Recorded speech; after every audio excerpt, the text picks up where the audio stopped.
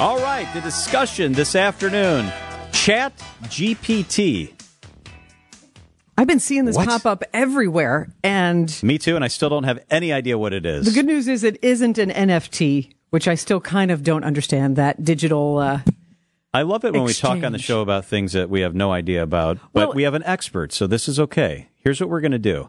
We're going to bring in our guy, Bob Beck. He's Associate Professor of Political Science at UWM and the former Chief Information Officer there. Both those hats are very helpful this afternoon.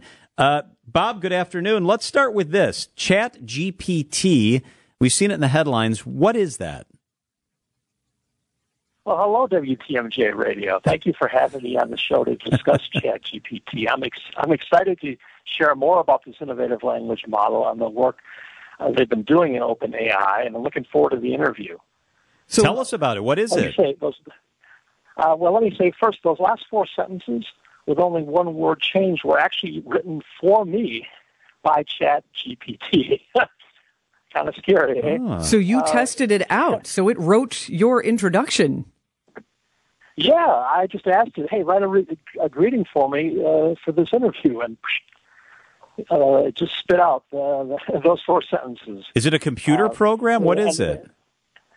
Yeah, it is. It's an artificial intelligence tool, technically a chat bot, that's based on so-called large language model, and it's been available since November 30th on a public preview. It was released by OpenAI, the OpenAI organization, and it's been around for about 5 weeks now, and it's reflecting really a new generation of artificial intelligence that uses natural language processing, and it is almost frightening in how powerful the tool is, and that's why there's been so much attention given to it, I think, in the popular media.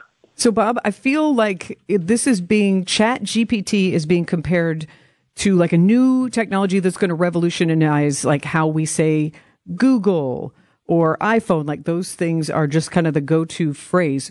Who is using ChatGPT? Well, right now, it has over 1 million users.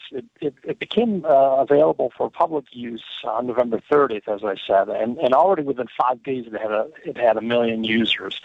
I'm sure eventually be baked into the underlying technology will be baked into to various tools. I think ultimately, but again, already 1 million users, and I think you're right that this technology really feels special, revolutionary. It's like Google search, the iPhone, maybe Firefox, and Amazon Web Services. It's really a transformative technology. Are college students using this to write papers? Like, what are the real practical uses of some sort of a chatbot like this that can write basically like a human can? Yeah, I'm sure some resourceful students have already been using it. I mean, there are sort of a range of potential applications. And there have been.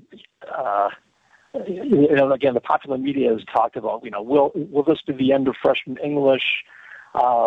Is the writing profession at risk at this point?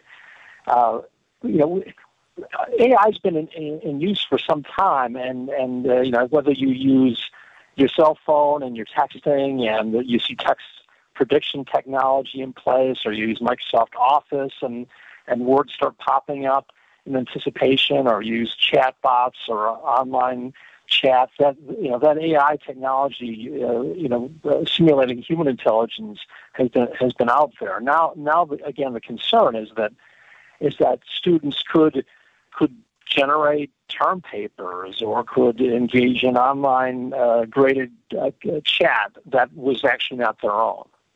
Yeah, Bob, New York City schools and other districts have already banned this. They say this is technology that's dangerous for free thought because they say that, kids can use this to basically write a unique paper. Is it potentially problematic, this technology? I think there are a number of approaches to address this. I mean, in many respects, this is reminiscent to me this reflects my age as an educator, but it reminds me of earlier debates in education. In the 70s, we had the question about using calculators in the classroom. And then the 80s, it was about use of spell check and grammar check and cut and paste and, word processing. And then in the late 90s, early 2000s, it was about the use of the Internet and the use of Wikipedia. And now, we have this question about whether, AI, how we're going to respond to that. One of my colleagues yesterday I was chatting with said this is like Cliff Note responses to Google searches. So what do you do about it? And I think there are a number of approaches that can be taken. I mean, there are technical approaches. Like you could just pull the plug. In essence, you can block the ChatGPT bot. There are tools that can detect AI. Most recently, GPT-0, which is developed by a Princeton University undergrad. OpenAI, which is developed at ChatGPT, even is working on watermarking, which would essentially stamp its text output. So there's the technical piece.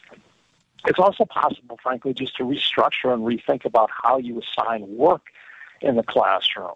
A crude strategy that I wouldn't recommend is just requiring handwritten submissions. But I think fundamentally, higher ed and all of education will need to assess learning differently. It can't just be about the regurgitation of text, and text that might be regurgitated by some bot based on artificial intelligence. So, Bob, I think fundamentally. Oh no, please finish. I was going to say fundamentally. There's an opportunity here for thoughtful discussion, I think, about the nature of academic integrity, the need for academic integrity. So this opens up really some fascinating and important discussions, and my colleagues in the Center for Excellence in Teaching and Learning at UWM, I know, have been thinking quite a lot about this over the past month or so. So, Bob, for fun, to experiment with ChatGPT, should I download it and try and write a love letter in time for Valentine's Day and see what it comes up with for me? You could. I mean, it's a lot of fun. I've been as a technologist, I have been trying it out. It can do multiple languages. It can write in different tones and different tones and styles. I asked to translate the Gettysburg Address into Klingon for fun, and it told me that was inappropriate. That's funny. It does speak Klingon. Oh, that's good stuff. But I did say, how about a limerick on artificial intelligence? Would you write me one? And it wrote me a limerick, basically in real time on artificial intelligence. So it's a lot of fun, but it also, I guess, is scary because of all the kind of potential misuses and abuses of this technology. Bob Beck, Associate Professor of Political Science and former Chief Information Officer at the University of Wisconsin-Milwaukee. Thank you for being with us, Bob. My pleasure. My pleasure.